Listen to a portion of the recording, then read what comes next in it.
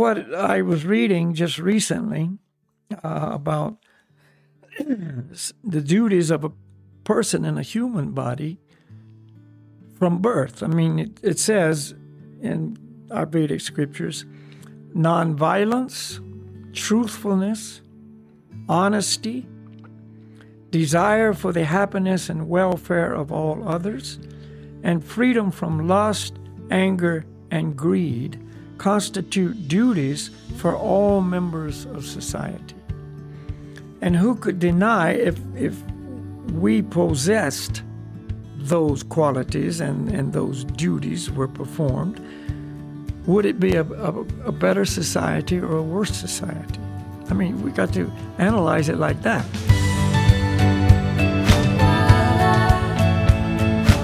We generally speak a lot about our rights, but how about our responsibilities? What am I meant to do? What is my duty to perform in society? Welcome to the Breaking Trail podcast. My name is Ruben, and I have with me my friend and teacher, Balakia. And this podcast is where you learn to navigate life's journey through ancient wisdom. So I guess we better get going on whatever we're going to get going on. Talk about duties, yeah? Yeah, so... That's our duty, to talk about... It's our duty to talk about duties. And, again, everybody's got their opinions, and now that people are voicing their opinions probably stronger than ever before. And due to the media and the way you can voice your opinion, your opinion can spread far and wide. Mm. And you'll always pick up some followers along the way who have the same opinion. For sure. And you'll always have some opposition who don't agree. Mm. But it still comes back to the same thing, that it's opinions. Everybody's got an opinion. Mm.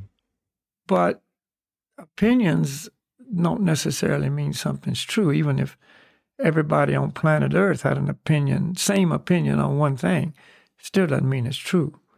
No. So that's why we are always referring to the Vedic scriptures and the authorities of the spiritual teachers, because, this is not some, material opinion formed by likes and dislikes and past experiences and, material desires and whatever. It's not politically motivated. It's not financially involved. It's an absolute truth. And so it is an opinion, but it's the Lord's opinion. So it's the ultimate authoritative opinion. Like in Bhagavad Gita, Lord Krishna makes a statement. He said, and this is my opinion. Yeah. But it's automatically understood that this is the final opinion. And arguing against it is of no value, because you're just arguing against the Supreme Lord. And, if you think you won the argument or you can prove the Lord wrong, and you're wrong. You can't, because, the source of truth is the source. And, whether you believe it or disbelieve it or discount it or whatever, it's still true. So what do you gain by defeating truth? In your mind, you defeat truth. You don't really defeat truth. It's impossible. Exactly. But maybe in your mind, you defeat truth. But what do you gain from it? Yeah. Yeah, I mean, exactly. And what you gain is like your false ego is winning. I mean, you're more... We spoke about this last week, the false ego and these things. I mean, you're more further away from who you really are and the actual truth. I mean, because you want to be right, I guess. Yeah, and you're further away from your true well-being and happiness and satisfaction. Well, that's an even more important point, perhaps. And so you lose. I mean, in the reality of it, you lose. So that's why a wise person is described in Bhagavad Gita as an intelligent person or a wise person, accepts this absolute truth and tries to conform their life or live their life in harmony with that truth. You know? And it may not be possible, especially in beginning stages to, live according to that, fully or even to some partial degree. But that's the truth, and that's where I need to be. This is where I need to go, and I need to make the proper changes so that becomes true in my life. My life is a reflection of that truth. But is that also like, is patience for yourself a part of this? Because some people speak about that, like you have to be tolerant to yourself, patient to yourself. Is that a part of this, to be able to like accept where you are right now and just... Well, yeah, accept where you are, but don't be okay with where you are. There's two things: accepting the truth that I'm at this level or this consciousness, or, I'm attached in this way or encumbered by these obstacles, physical or mental or whatever. That's accepting that, but that's not saying that it's okay. That's good enough. I'm not trying to improve on that. I see. So that's self-defeating. I mean, you don't gain anything by that, like we said before. If a person's illiterate, and they have to admit, yeah, I'm illiterate, but on a material level. But does that mean you're not supposed to gain some knowledge? You're not supposed to, become non-illiterate, become more and more literate? Yeah. I mean, it's obvious that acceptance is one part, but it doesn't mean we're supposed to just settle into that and use that as a justification for just not doing anything. Exactly. And try to bring other people down to our level. And that's many times what's going on. Well, exactly, because it makes you feel better. You feel like, I'm okay because everyone else does this. Yeah. You should come down to my level. Yeah. In fact, I just read maybe we talked about this last week, I don't remember. But in one of the states in America, Virginia, did we talk about that? They're not going to teach higher mathematics? No, you didn't say that. Yeah. So in the school system in Virginia, they've just decided, passed a law, that in the grades of between grade 6 and grade 10, they're not going to introduce any higher mathematics. Like algebra and trigonometry and geometry and whatever, calculus and so on. And the reasoning behind it is because, there's many people that can't absorb this. It's more advanced than they're able to deal with. So they're not going to allow anybody to have it. You see, everybody's got to stay in this basic bottom line level. Because otherwise someone would feel bad. It's discrimination. Of course. It's coming back to this whole discrimination subject. It's discriminating to teach higher mathematics if everybody is not ready for that. Wow. So only in the last 2 years, grade 10 through 12, can you teach it. Whereas before it used to be, they started introducing it early on, so people could gradually, evolve, mathematically speaking. Yeah.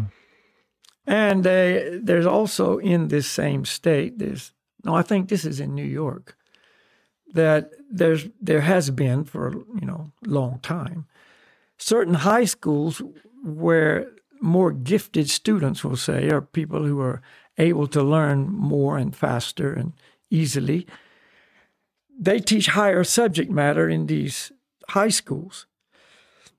But you have to take an entrance exam to qualify to go to that school. Mm-hmm. And they say that's discriminating.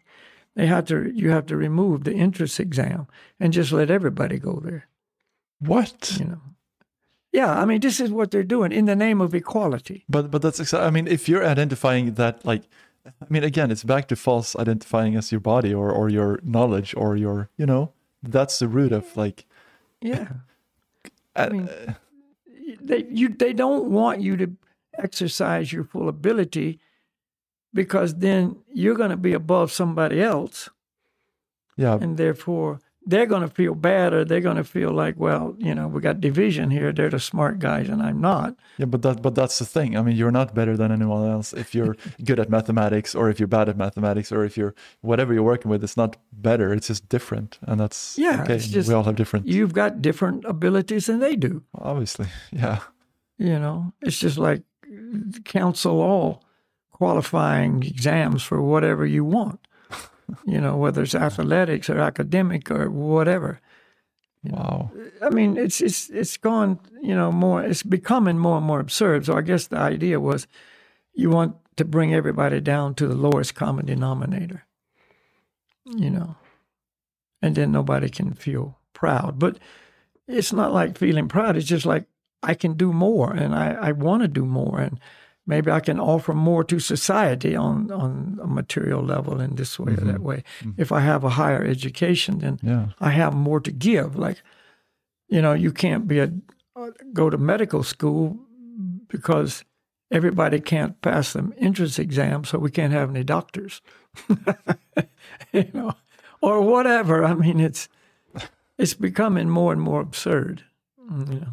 But the idea is that, like, coming back to the duties in society, like that road will not lead in a good direction. No. And if you use the Vedic system, which we do, as the ultimate example of the best system of society, because in the Vedas there's a whole societal, plan and program outlined very clearly. There was divisions of society. There was the Brahmins. It's called the Varnashram system. The Varnas are the social positions in society. So there was the Varnas. There was the Brahmins, and they were the priestly class. In other words, they were the intellectuals, and they studied the scriptures, and they, attained the knowledge, and they had clear vision of how things should be according to the Vedic, direction, etc. See, so they were the Brahmins, the educated, not educated, but, advanced understanding of life class, So they were like the heads of society, like on our body. If you take society as a body, we have a body, physical body. And where does all the information and guidance and everything come from on our body? The head. That's what directs the other parts of the body. So the Brahmins were like the heads of society. And then the next classification was the Kshatriyas. And they were the warrior class, the administrators, that now would be called the politicians, the protectors of society. So they were the arms of society. They did the work. So the Brahmins guided the Kshatriyas, see, and the Kshatriyas were always, seeking advice from the Brahmins. The Brahmins were always giving advice to the Kshatriyas. Right. And therefore, when they administered with their arms, so to speak, of society, it was correct. And with correct intelligence and correct direction and with and they accepted guidance. That position, And then the next classification were the Vaishyas, and they were like the providers for society. They were the merchants and the farmers and the bankers, and so they provided for society, And then there was the Sudras, or the servant class, and they were the ones who served or helped. They were involved in, taking care of the duties of the other classes, the worker class. And Vaishyas were like the stomach? Is that something? Yeah, the trunk or the stomach, the trunk of the body. Right. And then the Sudras were like the legs. They did the leg work. Supporting. And a person was in one of these categories or another category, not because of birth.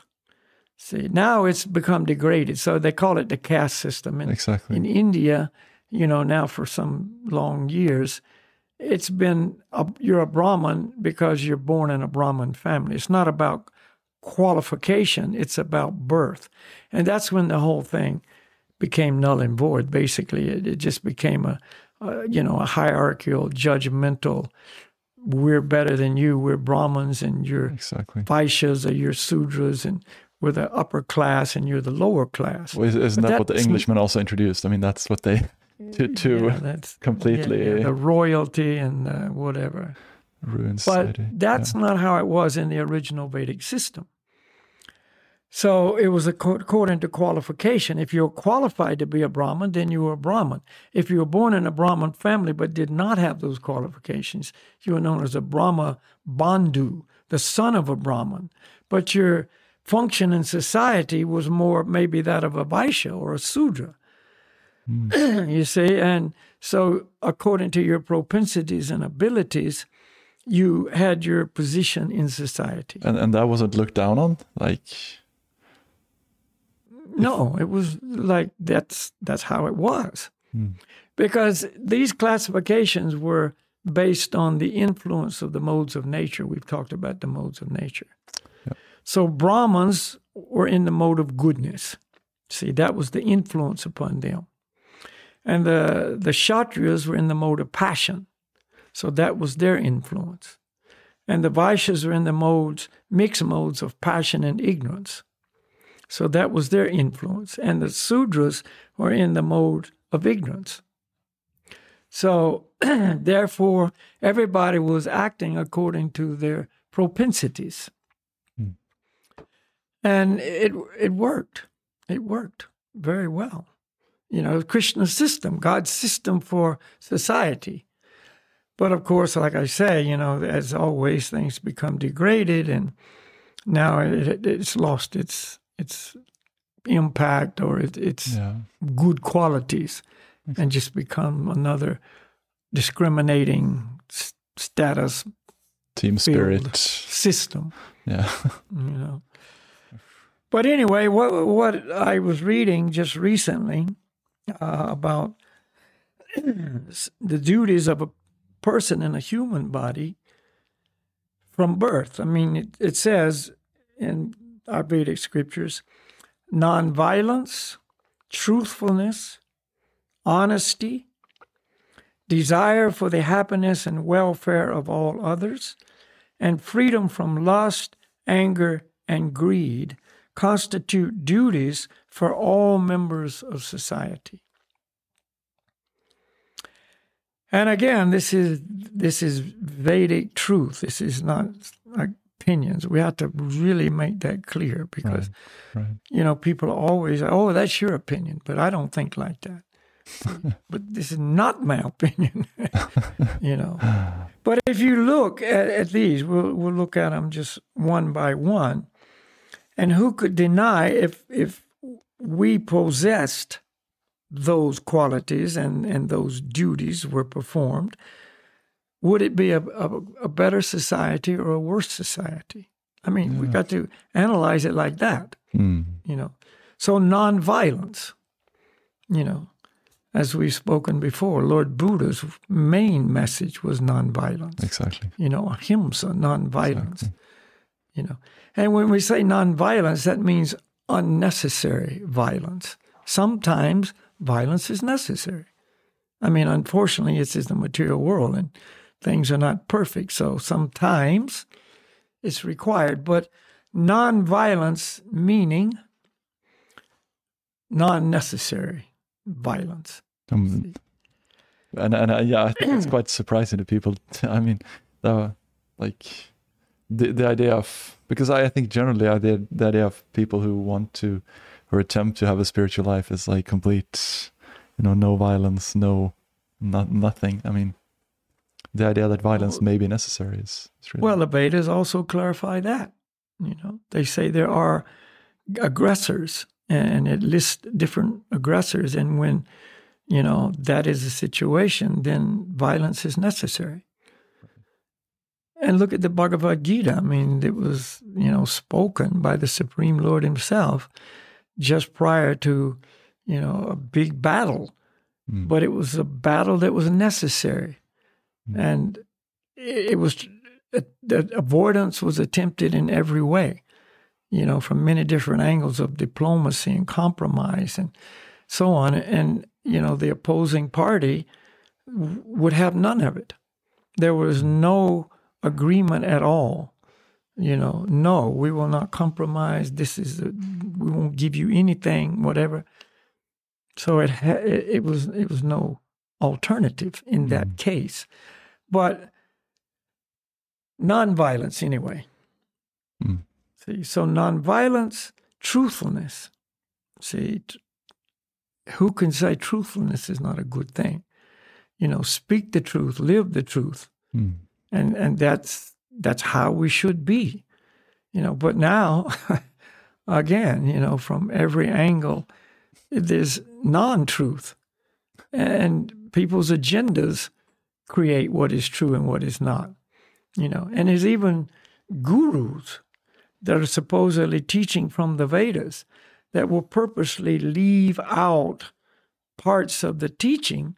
They edit the Vedas, let's say, because they don't want to disturb their followers, or they don't want to look in the eyes of the followers, like someone is too hard or too forceful or too. So they just say what people want to hear, So that's not truth. That's not truthfulness. See? It's like the doctor who analyzes you with cancer. He knows you got cancer, and he knows, it's very serious, and he comes in, oh, you're all right. You got a small little problem, but don't worry about it. There's not much going on there, In other words, tell me the truth. What's the real story here? Maybe the truth is he knows I'm going to die in 6 months. Well, and then you can do something about it if you know. Then you can prepare and do what you can do. Then. But he's saying, oh, we can cure it. Don't worry. Just take this chemo or whatever his, suggestion is, and you'll be fine. And it happened to a friend of ours. She was diagnosed with leukemia. This was many years ago. She was 25. And, the doctor, she went to the hospital and she was feeling bad. She was always, we were with her all the time. And she was always just feeling a little bit off, not too much energy. And so, anyway, finally she got diagnosed with leukemia. But the doctor said, but don't worry, we'll, give you this treatment. Just come in. We're going to put you in intensive care and take care of it. And then, just a short time, we'll have you bright-eyed and bushy-tailed. She died 3 weeks later. Oh. But the point is, they didn't tell her the truth. She goes in there bright-eyed, okay, good, and so anyway, she could have had prepared. She could have had time to prepare, and leave the world in a very different way. But this is the point. Truthfulness is very necessary, for us to speak the truth. That's why when, we speak, we don't beat around the bush and, just make it, like, oh, well, I think they want to hear this, so we'll talk about that. But we need to know the truth. Like, we need to know we're spirit souls.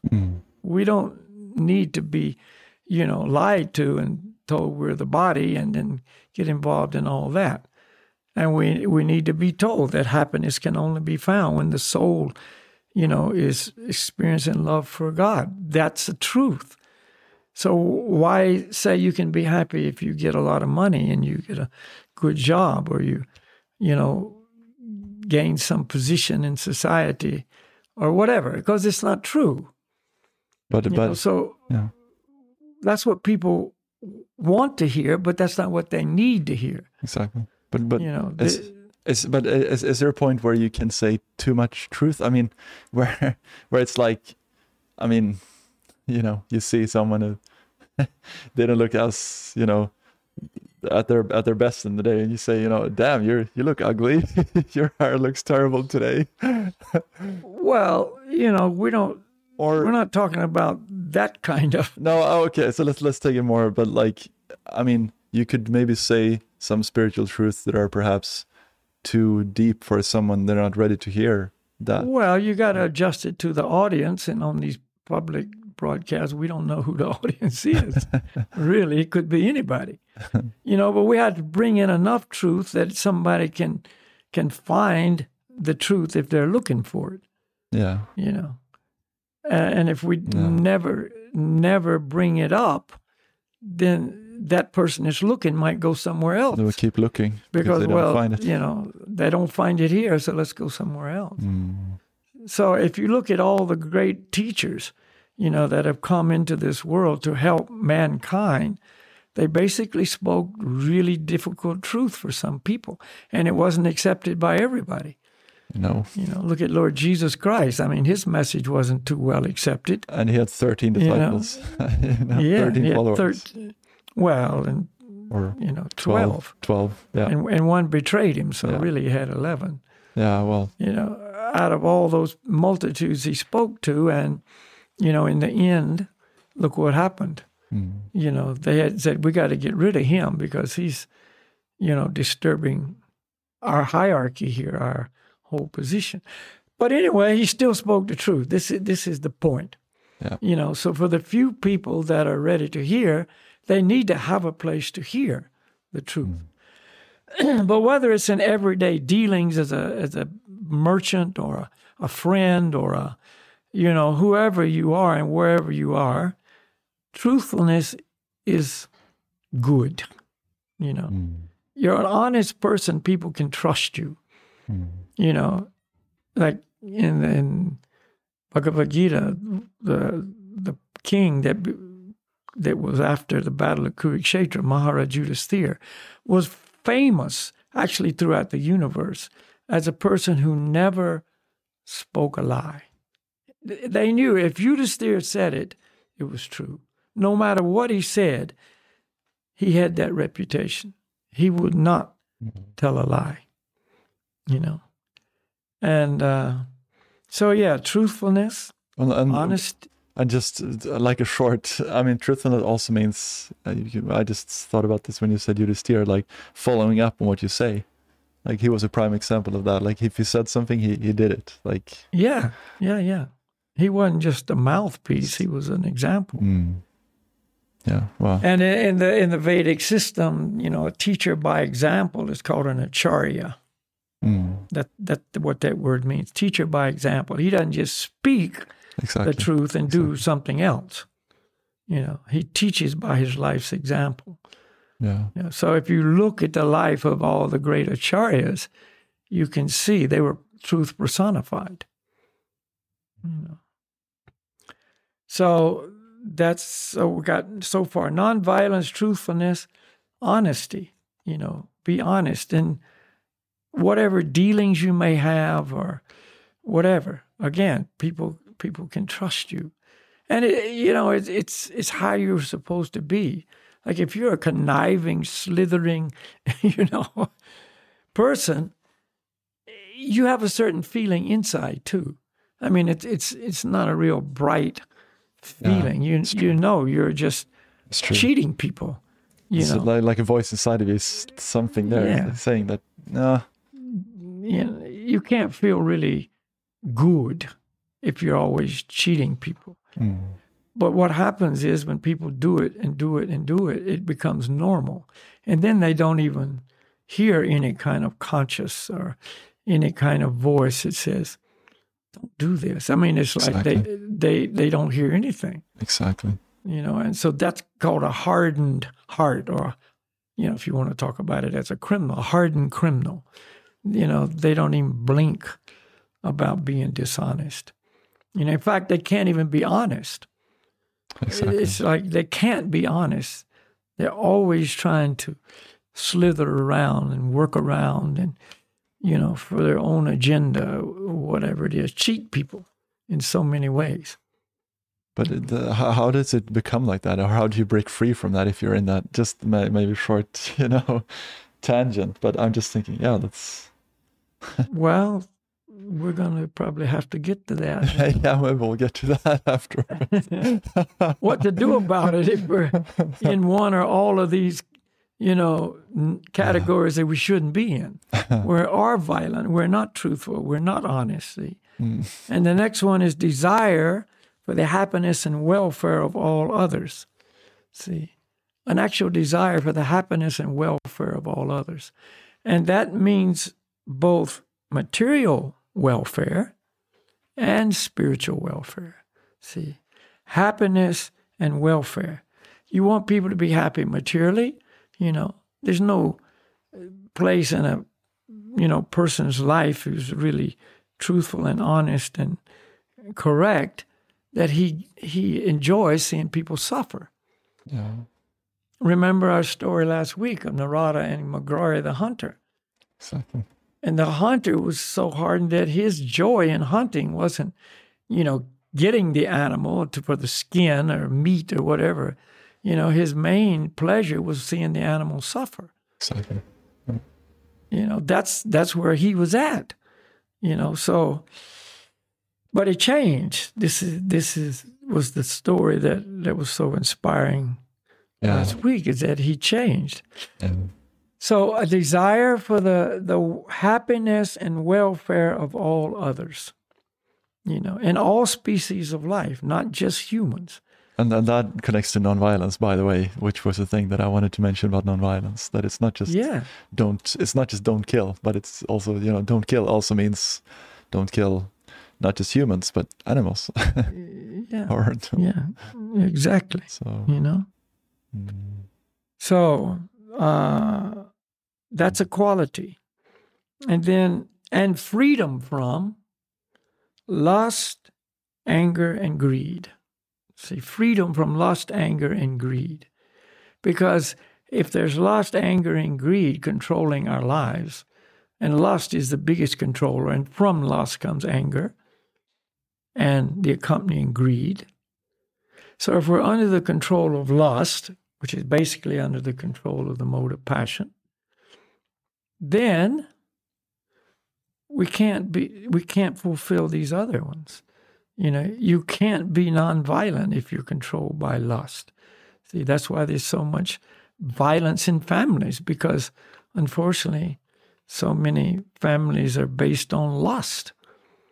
And it goes in looking sweet and filled with passion and whatever. But that turns to anger. And then there's the violence. Domestic violence is the number one crime in the world. I didn't know if you know that, but yeah. And of course, I don't know the percent, but 90% or plus goes unreported. I mean, it's of course. But it's happening, on bigger or smaller scales. And let's say almost every home, many, many homes, and so there's violence in the home, and then the children are subjected to violence. And so they come out traumatized, and, living in a war zone is never beneficial. And then they carry that on to the next generation. And they carry it on, and they just become the same, and, divorces come out of it, and then everything. But it all goes back to lust is the problem. Lust is the controller that brings about the anger and, the greed. It's mine. I want it for me, and I get it, and I'll keep it. I won't share it. I won't give it to anybody. But we've let it come to that point. I mean, we've consciously, I don't know, maybe not, but it seems like we have. I mean, we're starting our relationships in that way. It's about lust. It's about finding, the person that you can have the most amazing sexual experiences with, for example. I mean, and the looks and the attraction and the passion. And that's because it's, lust and control. It's passion and control. And that's the norm. That's how we're taught. But again, in the Vedic system, it wasn't like that. And that's why they were very, strict controls over male and female contact and relationships, and how the relationship, if it was moving toward marriage, if that was, the focus, was very regulated to keep lust to a minimum, so you can make an intelligent decision. You know, is this person, you know, a good person for me because of their spiritual interest and because of our personalities and compatibilities? And, you know, will this person make a good partner? You know, there's a lot of people that are good people, but they don't work well together. Yeah. Yeah. You know, it doesn't mean because two people can't get along that they're bad people necessarily. It's just that they don't work together very well. Oh, no, and I just remember when I was getting married to Lynn, and you told us, you know, as long as you're happy together, and when you're not like, if you don't have fun together, when the fun stops, the problems begin. You said, yeah. If it's based on lust, the fun is short-lived. Yeah, you know, because you know you get tired of that fun, and you want some fresh fun, some new fun, some new. You know, Bhaktivinoda Thakur, one of our great Acharya spiritual masters, 5 spiritual masters back in our lineage, you know, he says, you know, when you first meet this woman, you know, she looks like a whole ocean of pleasure. But after you've rounded her shores a few times, you know, that ocean is reduced to a small puddle. You know, I mean, that's reality of lust. You know, a whole ocean of pleasure becomes a small mud puddle. You know, wow, it's like the illusion. I mean, you think that it's going to really satisfy you, and you go all in for it because that's what you know, and then and so Krishna describes in Bhagavad Gita that lust is the all-devouring sinful enemy of the world, you know.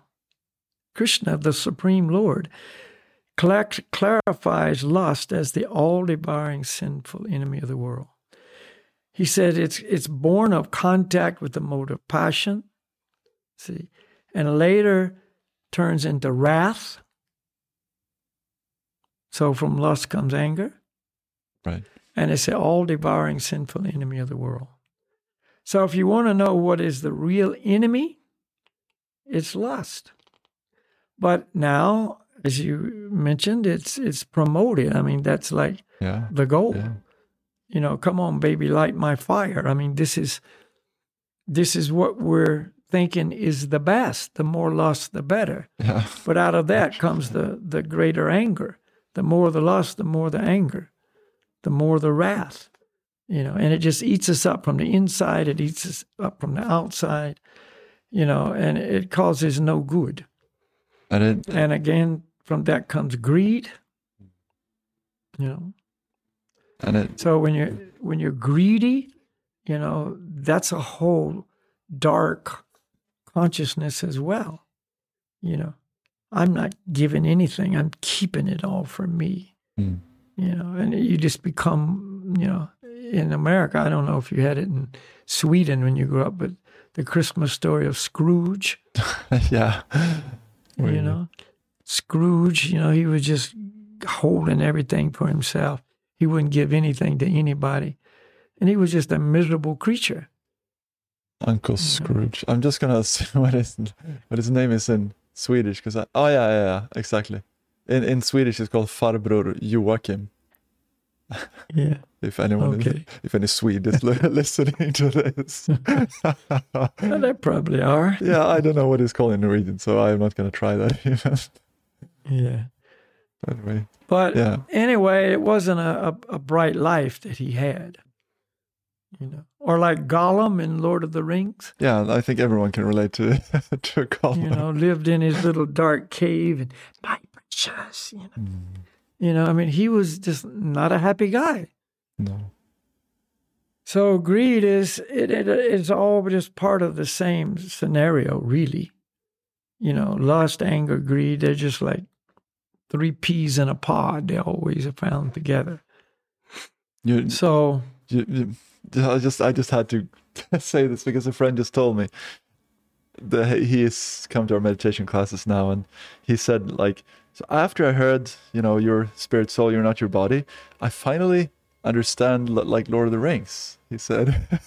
Because Sauron, he left his body, but he still exists, the evil guy. The spirit, Sauron, the person, like the spirit soul still existed somewhere, but he didn't have a body. Right? Yeah. It's kind of like a ghost or something. So he said, I finally understood. Like, I just had to. Deep philosophy to understand Lord of the Rings. Exactly. What's the takeaway? I understand the Lord of the Rings. Yeah, well, if nothing else, then I at least understand Lord of the Rings. Well, everything is good. Whatever you understand, you do. Yeah. Many ways to apply these truths. Yeah. Yes, you were saying honesty. So all of these that we just have been discussing constitute the duties for all members of society. Again, in our Vedic scriptures, one place in particular is a nectar of devotion, but it describes that when a person takes a human birth, automatically they have duties. As a human being, they have duties. And these are universal duties. This is not like, because mom told me this and I got to, sweep the floor or wash the dishes or whatever. These are universal duties for the soul who takes birth in a human form. But who makes these duties? Or could you just explain where does these duties come from, or what's the from God? These are universal. Where does the universe come from? There's laws of nature. There's laws of the universe, and so the laws of the universe are such that when the soul reaches a human form, he has a great responsibility. In the dog body, they don't have those duties. I mean, look in society. A dog is not subject to the traffic laws. A dog can run a red light any day, every day, and nobody's going to arrest that dog for running a red light. Right. He can cross the street at any place. He can piss on the sidewalk. He can shit on the sidewalk. He can do whatever he wants. But he's not responsible. He's just a dog. But if a human does that, he runs the red light. He goes up a one-way street the wrong way. He does whatever he does that wouldn't have any problem for the dog. He does have a problem because you're a human. You have a responsibility now as a human to not do those things. You know better. You have intelligence. There's a thing that governs your actions. Right. So if you take that to a universal scale, this is just society's laws, civil laws. But if you take that to a universal scale, then when you take birth as a human, you have certain duties. And you have duties to society. See, we're all part of our societies, right? I mean, humans have the societies that are, basically causing the most problems. But anyway, this is where society reaches a higher level, And so we have duties to take care of each other. I mean, everything I do affects other people as well, So if I'm really, desiring the happiness and well-being of all other members of society, then, by the way, the members of society includes the lower forms of life, not just humans, right? But the animals and the plants and so on. They're people too, and they have just as much right to their positions in society as we do. So if we really care for the happiness and well-being of others, then if we have these qualities of nonviolence and truthful and honesty, and we're not controlled by lust and anger and greed, we're a good member of society. We're actually going to help society come to a very high level of peace and tranquility and harmony among each others.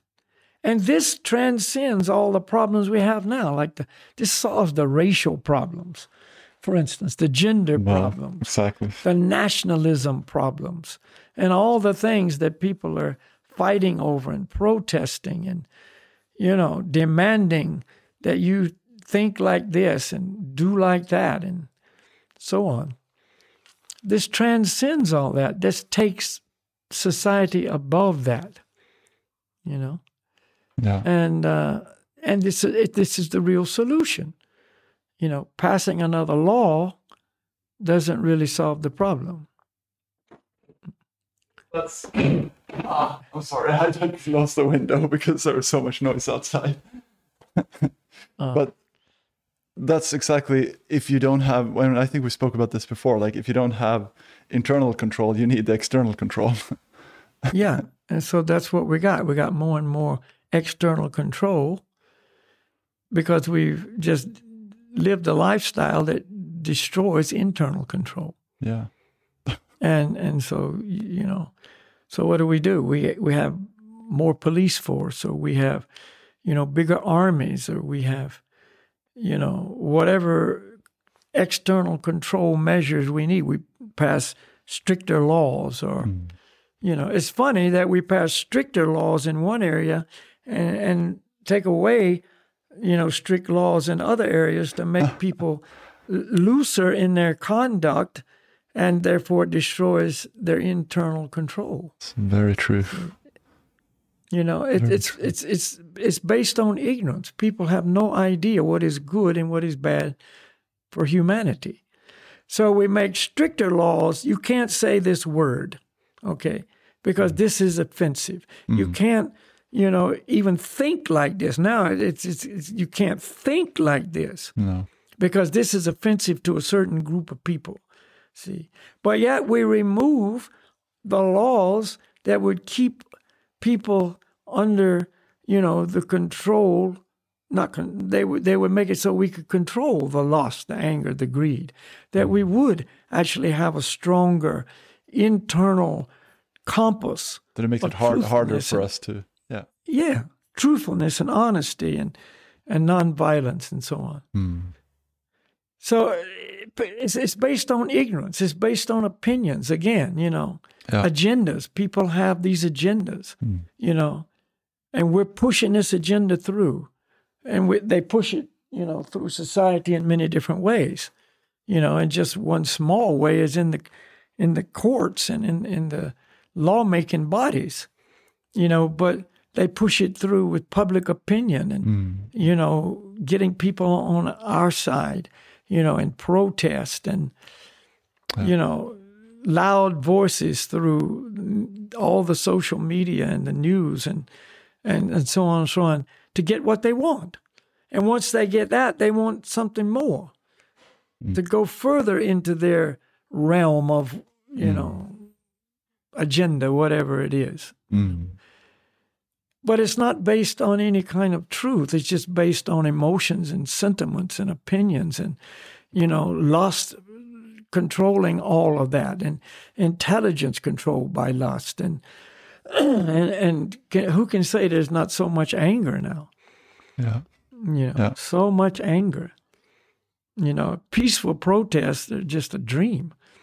It stays peaceful for the first 5 minutes, and then it just turns into rocks and Molotov cocktails and, bulletproof vests and tear gas and water cannons and, flash bombs. And you read it on the news every day. Where? And not just America, but every country. I mean, excuse me, whether it's one country, another country. And it's a little bit different cause for this one, a little bit different cause for this one, but it's the same thing. It's the same root cause, And so quarrel, chaos, and confusion is just rampant because people aren't fulfilling their duties. And this is for all members of society. See, so if you go back to the Brahman, Kshatriya, Vaishya, Sudra category. Yeah. But of course, in the Vedic system, that was the mainstay of society. But there was a lot of people outside in society that were outside those 4 divisions. That didn't encompass everybody. There were other people also. And so that's why it says for all members of society, not just those 4 categories, but all members of society. Whether you're way over here in this little, situation or whatever, all members of society, if they will uphold their duties that come with being a human, of nonviolence, truthfulness, honesty, caring for the well-being and happiness of other living entities, and free of lust, anger, and greed, you're going to have a harmonious society that's like beyond dreams. And there's a quote from, I think this is Chaitanya Charitamrita, but it's mentioned in the Srimad Bhagavatam as well, and it adds something to our discussion, and I just thought I'd read it, because a question maybe it would ask, like, with how? Like, how do I do that? And then this quote says, it is the duty of every living being to perform welfare activities for the benefit of others with his life, wealth, intelligence, and words. There you go. That's how you do it. Yeah. But what is necessary is you got to have a society where this is the general rule. In other words, it can't just be one person. I mean, one person can implement all this, yes. But one person doing his duty and 99.9% of the rest of the population not doing their duty is not going to bring about the desired result. So as everything, it all got to work from the top down. So again, if we read our Vedic history, you can see there was a saintly king that ruled the whole planet. This is 5,000 years ago and prior. From 5,000 years ago to the present, this whole system gradually deteriorated and was lost. See? But from 5,000 and prior, there was one king, saintly king. Planet Earth was the kingdom. Yeah, there was little kings here and there that had their little provinces and so on, but they were all under the rule of the one king, see? And they accepted the one king as the authority, you see? And so if they were inimical kings, then, they had to be, dealt with according to whatever the situation was. And therefore, it was a super harmonious situation. But the Brahmins guided the king. See, he didn't stand up there and say, I'm the king. Exactly. I'm the big guy. Everybody do what I say, according and including the Brahmins. He was subject to the will of the Brahmins. He paid his respects. He was, the servant of the Brahmins. And they gave him expert guidance. Right. And then he didn't argue and say, no, I'm not going to accept that. That was the different consciousness, He accepted and then he administered it. Kind of like, again, no false ego, no trying to, I know better than you. Yeah. I mean, it has no place, really. It didn't have and, the Vaishyas, the mercantile class and the bankers and so on, they were the ones who made the money in society, and they paid their taxes, but they voluntarily gave 50% of their earnings to the king. Voluntarily. He didn't have to drag them to court and, make it so, okay, you're going to be put in jail because you didn't pay your taxes. They voluntarily did it, and they knew that, okay, I give 50% of my earnings to the king, to the government, king, but then he gives it back to us. Right. See, he doesn't keep it for himself. He wasn't there building a huge, bank account. He gave it back to the citizens. in the form of welfare provisions and whatever was necessary in society for the good of all society. See, so everybody was serving everybody else, you know, and the laborer class, they had whatever they needed for their sustenance.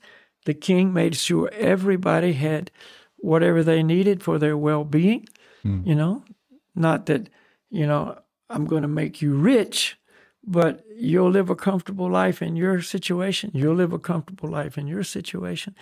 And the whole focus was on spiritual evolution. The whole focus.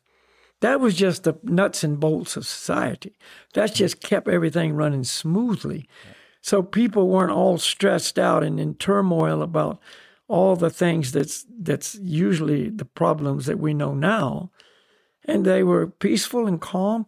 The whole agenda was to grow spiritually. They had their different activities of spiritual practice to perform according to, again, their consciousness. It was all about the consciousness. Okay, they didn't all do the same things because they were not all on the same level, you know, of spiritual development and spiritual. But okay, you're the worker class, and you have your duties, and you have your spiritual duties. Yeah. And you're the mercantile class. You have your, you know, societal duties, and you have your spiritual duties. And Vaishyas, Kshatriyas and Sudras, Kshatriyas and Brahmins, accordingly, and everybody was moving up. Everybody was moving up. My dad always used to say, he's a funny guy. He says, like, if only I was the dictator, then the world would be perfect. You know? But it's, I mean, and you laugh, like it, but it, to some extent, if you could theoretically have a dictator or one person who would actually work for the benefit of others and who would be guided by a supreme authority himself and be the most humble, then, you know, that's a perfect system. Well, if he's guided by that's what it was. You know, it was an autocracy. There were autocrats, but they were spiritual autocrats. Exactly. You know, they weren't, you know, just, you know, some monarch that wants to control and exploit and make other people suffer. You know, so, you know, that's the strongest society. You have a saintly person, qualified saintly person at the helm who is guided by, you know, the heads of society, the spiritually elite. And above the Brahmins, there were the sannyasis, the saints, the Vaishnavas, who had more pure vision, spiritual vision and understanding than even the Brahmins. And they, you know, guided the Brahmins. Yeah. So, and they were guided by the Supreme Lord. So it all was, you know, coming from the Supreme Lord in this way. And just taking birth in such a society was a guaranteed spiritual upliftment. You know, and people moved up, and next birth, wherever they were, when they, you know, left that body, they took a birth according, and they continued to move up and move up and move up. You know, so evolution on a spiritual level was the norm. And that's how it's supposed to be. So the point is, everyone has these duties, but if you don't perform your duties, then the whole thing breaks down. You know? In a household, if everybody's got their duties and people don't do them, then you got a mess in the household, or in a company, that's very true. A big corporation. You know, you got the CEO, and then you got the vice CEO, and then you got down to many different levels. And if everybody doesn't do their duty, then you're going to have some problem. Yeah. But if everybody does their duty, you got a smoothly working machine. Yeah. But who wants to accept their duties now? See, this is it's like, So we've changed everything according to our desires, and so we've got violence, we've got dishonesty. Where are you going to find the truth anymore? You can't even find the truth. And people could care less about the happiness and welfare of others. If it suits my agenda, yeah, but it's my agenda. And if you're happy serving me, then you can be happy. But if you're not, then we'll get rid of you. And on the story goes. But and even if you do want the well-being and happiness of others, you may not know how, because you don't know who they are. You don't know how to really help them in the best way. Yeah, you're just trying to help their material situation at best. At best. At best. And if you don't know how to help somebody, then how are you going to do that? Excuse me. So these are truths that you don't get everywhere. It's very difficult to hear this kind of information, And that's the idea of this podcast. This is not just some mainstream thing. This is an opportunity for the select few who may appreciate it to hear another side of life. So the Bhakti Yoga system of hearing and chanting the mantras and hearing these teachings and, remembering what we've heard, and the different techniques and practices of this system make this more and more a reality, It makes it so we can relate to it more and more and develop a desire to do this, to be like that. There's one thing hearing about it and knowing that it's like in theory that sounds good, but how is that possible in my life? You got to just start implementing the process. If you've got a disease, like sportsmen, they get sports injuries all the time. I was just reading about this surfer woman, 34-year-old woman from Brazil, and she holds the record for riding the largest wave, a woman riding the largest wave for a woman. 68.7 feet high or something off the coast of Portugal. But anyway, in 2012, she was trying to ride this biggest wave, and she got wiped out, and it broke her ankle and really damaged her back. She almost drowned, but luckily, they got her out. And I remember when it happened. It was, because, I'm attracted to these kind of stories because I used to be totally involved in that. And anyway, I remember when it happened. But the point is, it took her 5 years of rehabilitation to recover.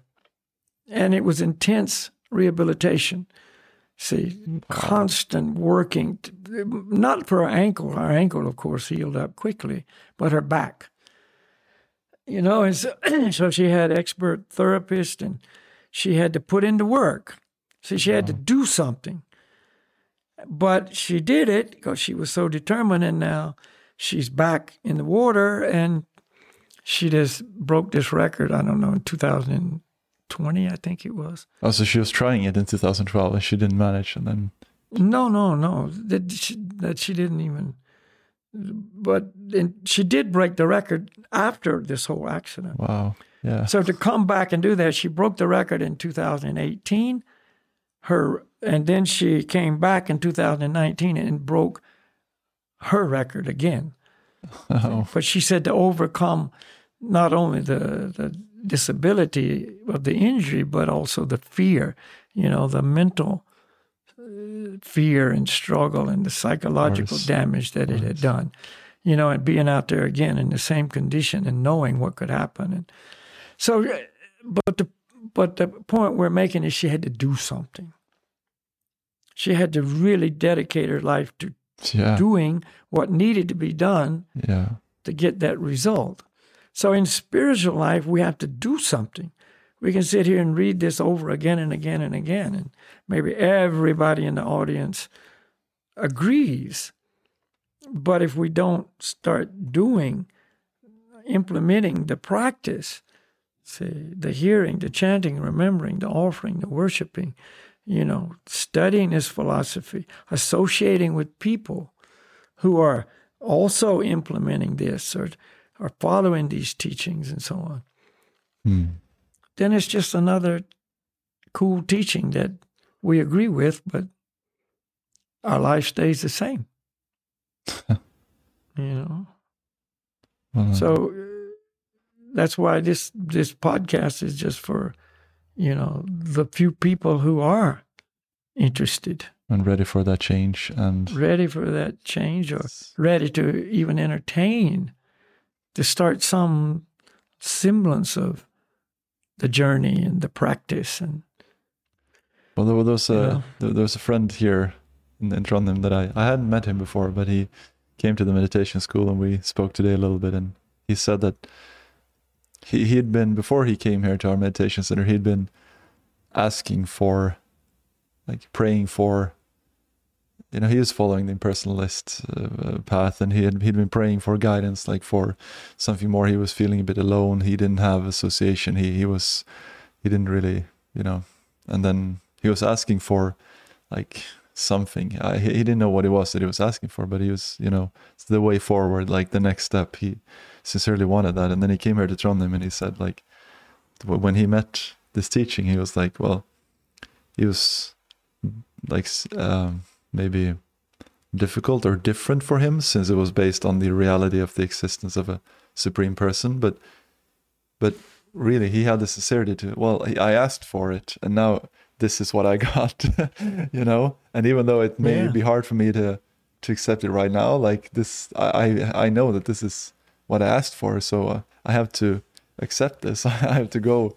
I have to follow through. You know what I mean? Like, I did ask. I didn't get it. So, So it was, great. So. I just told him, like, sincerity is that's what it takes. Yeah. And the Lord knows our heart. He knows what we want. So he knew that this person really wanted what he got, and he arranged it. Yeah. There's there's another quote that I want to read. Maybe that's I hope this is inspiring and not too depressing in a sense. But I'm gonna read this quote. This is from Srimad Bhagavatam. Yeah, it's from Srimad Bhagavatam. It says, This body, which is eatable by jackals and dogs after death, does not actually do any good for me, the spirit soul. It is usable only for a short time and may perish at any moment. The body and its possessions, its riches and relatives, must all be engaged for the benefit of others, or else they will be sources of tribulation and misery. True enough. I mean, of course it's true. Yeah.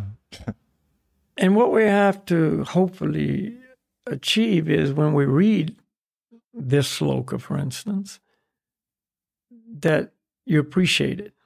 Well, exactly. And it gives you some light into the truth. You're just seeing, like, wow, yeah. It's kind of like, wow, I understand now.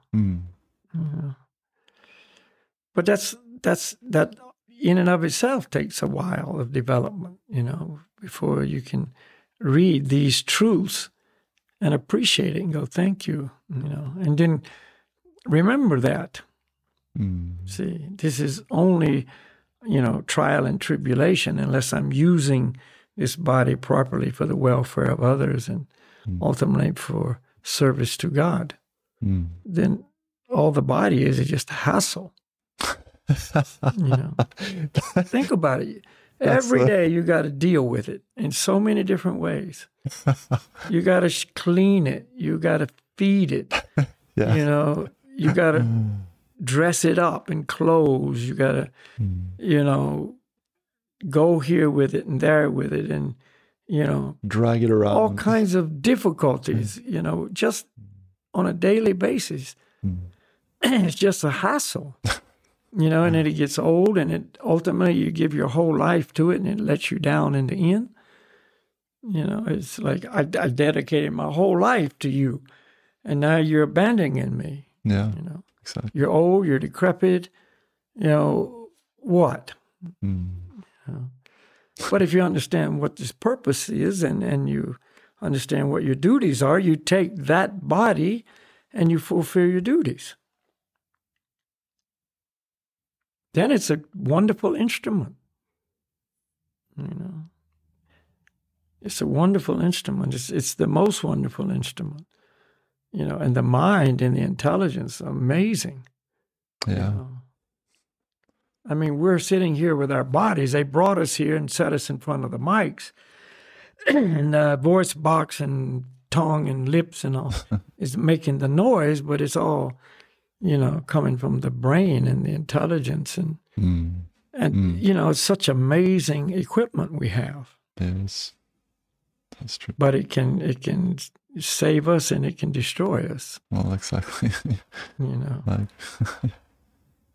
What did we say last week? You give a man enough rope and they'll hang themselves. I was thinking about something like that. Yeah. So. But. Yeah. Step by step. Yeah. Yeah, step by step. We can just... And I hope the viewers can understand we're not trying to force anything on anybody. You have to do this, and if you don't, you're whatever. No, we're just presenting this. I mean, this is just a presentation of this teaching and these truths, and it's your freedom to choose to embrace it or reject it.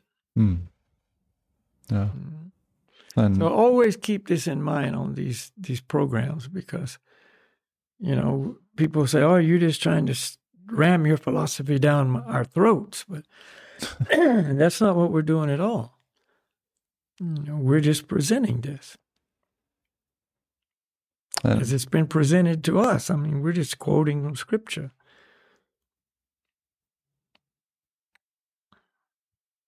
Then when you come over there, that's what you get.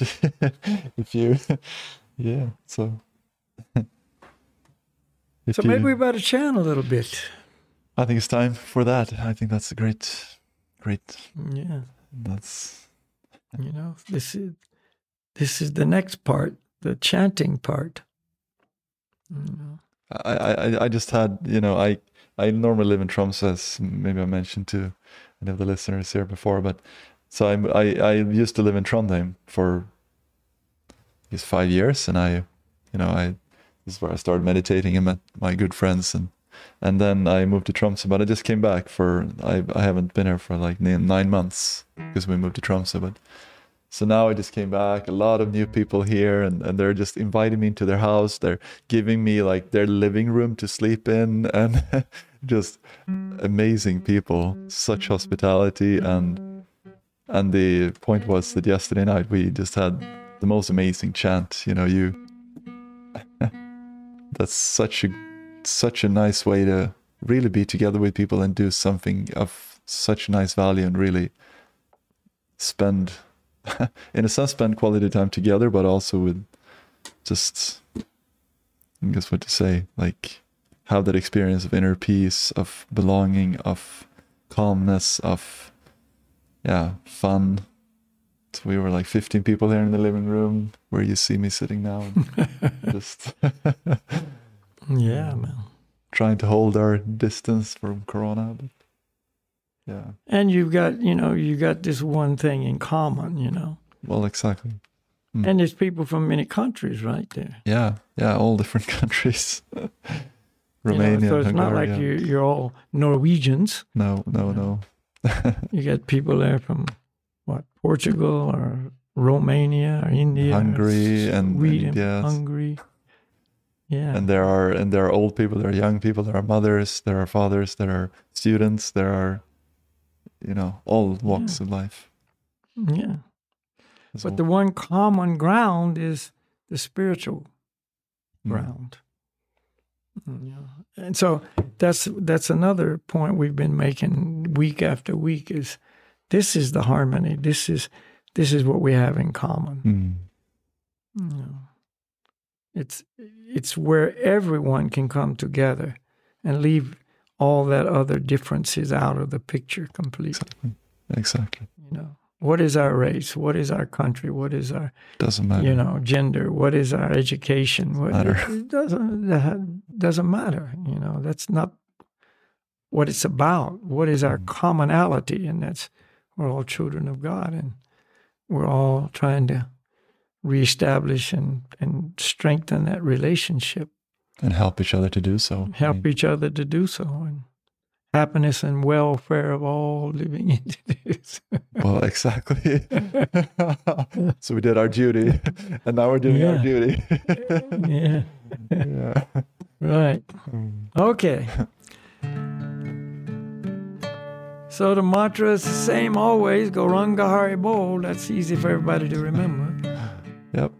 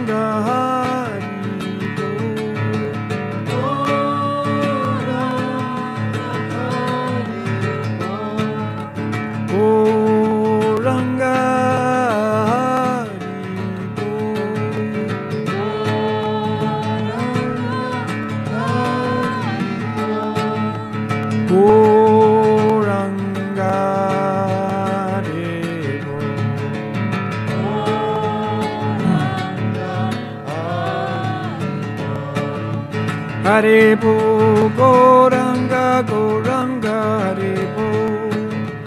Haribo, Goranga, Goranga, Haribo. Haribo, Goranga, Goranga, Haribo.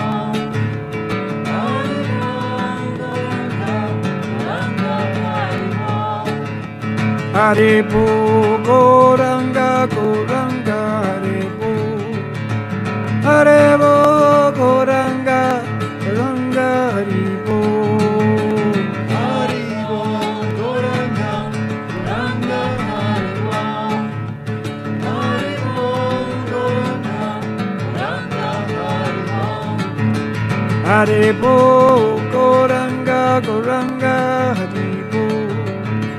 Haribo, Goranga, Goranga, Haribo. Haribo, Goranga, Goranga, Haribo. Haribo, Goranga, Goranga, Haribo. Haribo, Goranga, Goranga, Haribo. Haribo, Goranga, Goranga, Haribo. Haribo, Goranga, Goranga, Haribo. Yeah. Haribo, Goranga, Goranga, Haribo. Haribo, Goranga, Goranga, Haribo. Haribo, Goranga, Goranga, Haribo. Haribo, Goranga, Goranga, Haribo. Hare Hare.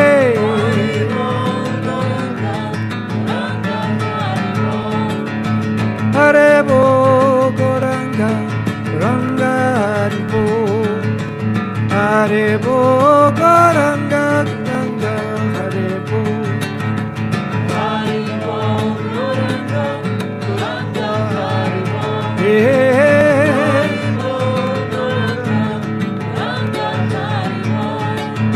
Haribo, Goranga, Goranga, Haribo.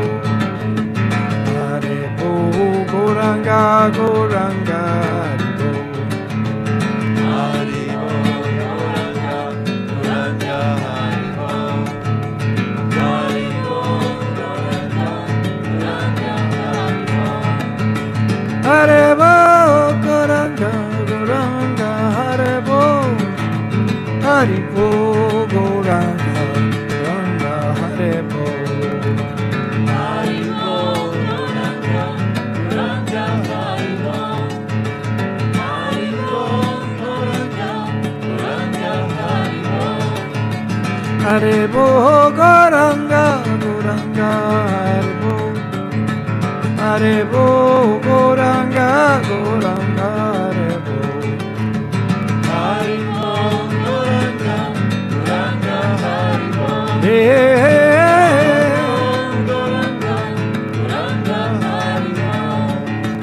Haribo, Goranga, Goranga, Haribo. Haribo, Goranga, Goranga, Haribo. Haribo, Goranga, Goranga, Haribo. Hare. Goranga, Haribo. Cheo Ranga, Ranga, Haribo. Oh, Ranga, Ranga, Haribo. Goranga, Goranga, Haribo. Goranga, Goranga, Haribo. Haribo. Haribo, Goranga, Haribo. Goranga,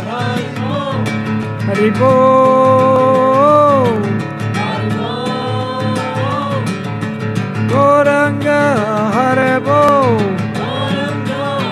Haribo. Goranga, Haribo. Goranga, Haribo.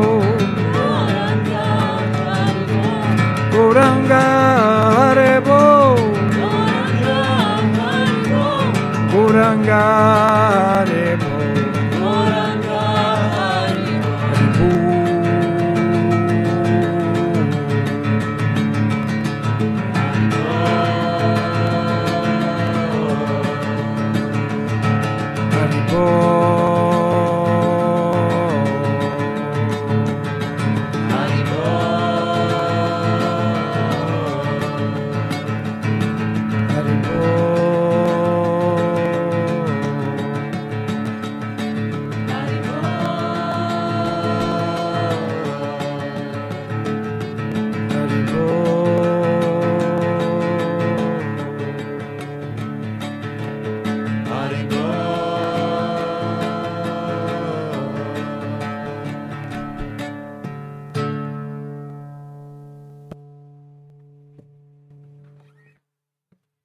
Haribol. Thank you. Haribol.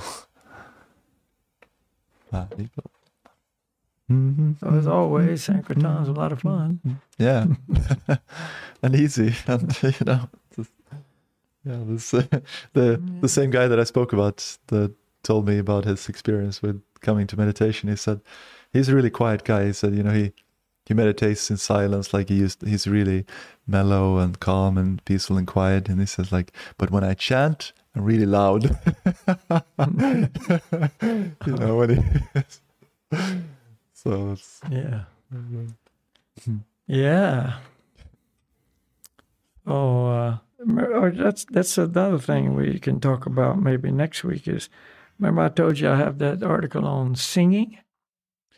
Yes, we said that we should speak about it. Yeah. I forgot about that. Oh. But next week we can start there. Singing and okay. I'm writing it down. Yeah. Okay. So remember, one thing to take away from this is we have duties, knowingly or unknowing. We have duties. We have responsibilities to the universe, to the Lord, etc. And if you have a duty and you perform it, then you're doing your duty. And if you're not performing it, then you're not doing your duty. So these duties are for the well-being of everybody. It's not to make anybody suffer. It's making so everybody doesn't suffer. And, nonviolence, truthfulness, honesty, desire for the happiness and welfare of all others, and freedom from lust, anger, greed, constitute duties for all members of society. That's perfect. Yeah. Perfect duties. And the result will be there if you follow these duties. So. Yeah.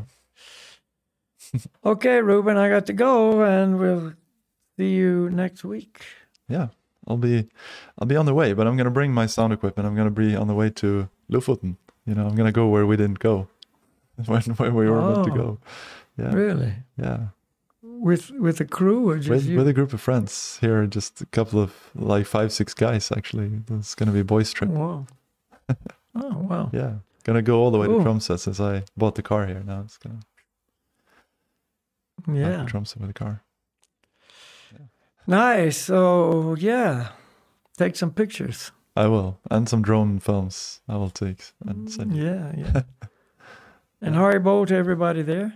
Yeah. Everyone said, because I said I was going to do this, and they were like, oh, you have to tell him Haribol from us, everyone. Yeah. So, you guys have a great journey, man. It sounds fun. I think it's going to be amazing. Yeah. Yeah. So we'll All right. Next week. So be careful. It's danger at every step. Yeah. Always. Big mountains come with big danger. And summer tires probably comes with. Well, we'll see how it goes. If we're gonna, I don't know. It's hard in Norway. It's so long country, and you're driving north, and you're like in May. So right here, it's full summer, no snow. Oh, not full summer, but to me, it's full summer. Like the grass is almost green. That's summer to me. And in Tromsø, it's like I have 1 meter of snow outside my house. That's the video I sent us about my house, by the way. A wise person would do something about those summer tires. We'll bring the winter tires, but then just put them on. Yeah, but put them on, man. Then I have Don't to bring the bring summer. them, just put them on. Bring the summer tires in. Anyway, it's complicated, not important. But yeah. Anyway, thank you. Take care, and we'll see you guys next week. Yeah. All right. Namaste, Hare Krishna. Hare Krishna. Namaste. Thank you so much for tuning in again for the Breaking Trail podcast. So we'll be back with another episode very soon. And if you'd like to, stay on track, get updates from us, we now have an email list that you can sign up for. Check out breakingtrail.life, our website, for more information on that. And Remember, stay true to yourself and dare to break trail.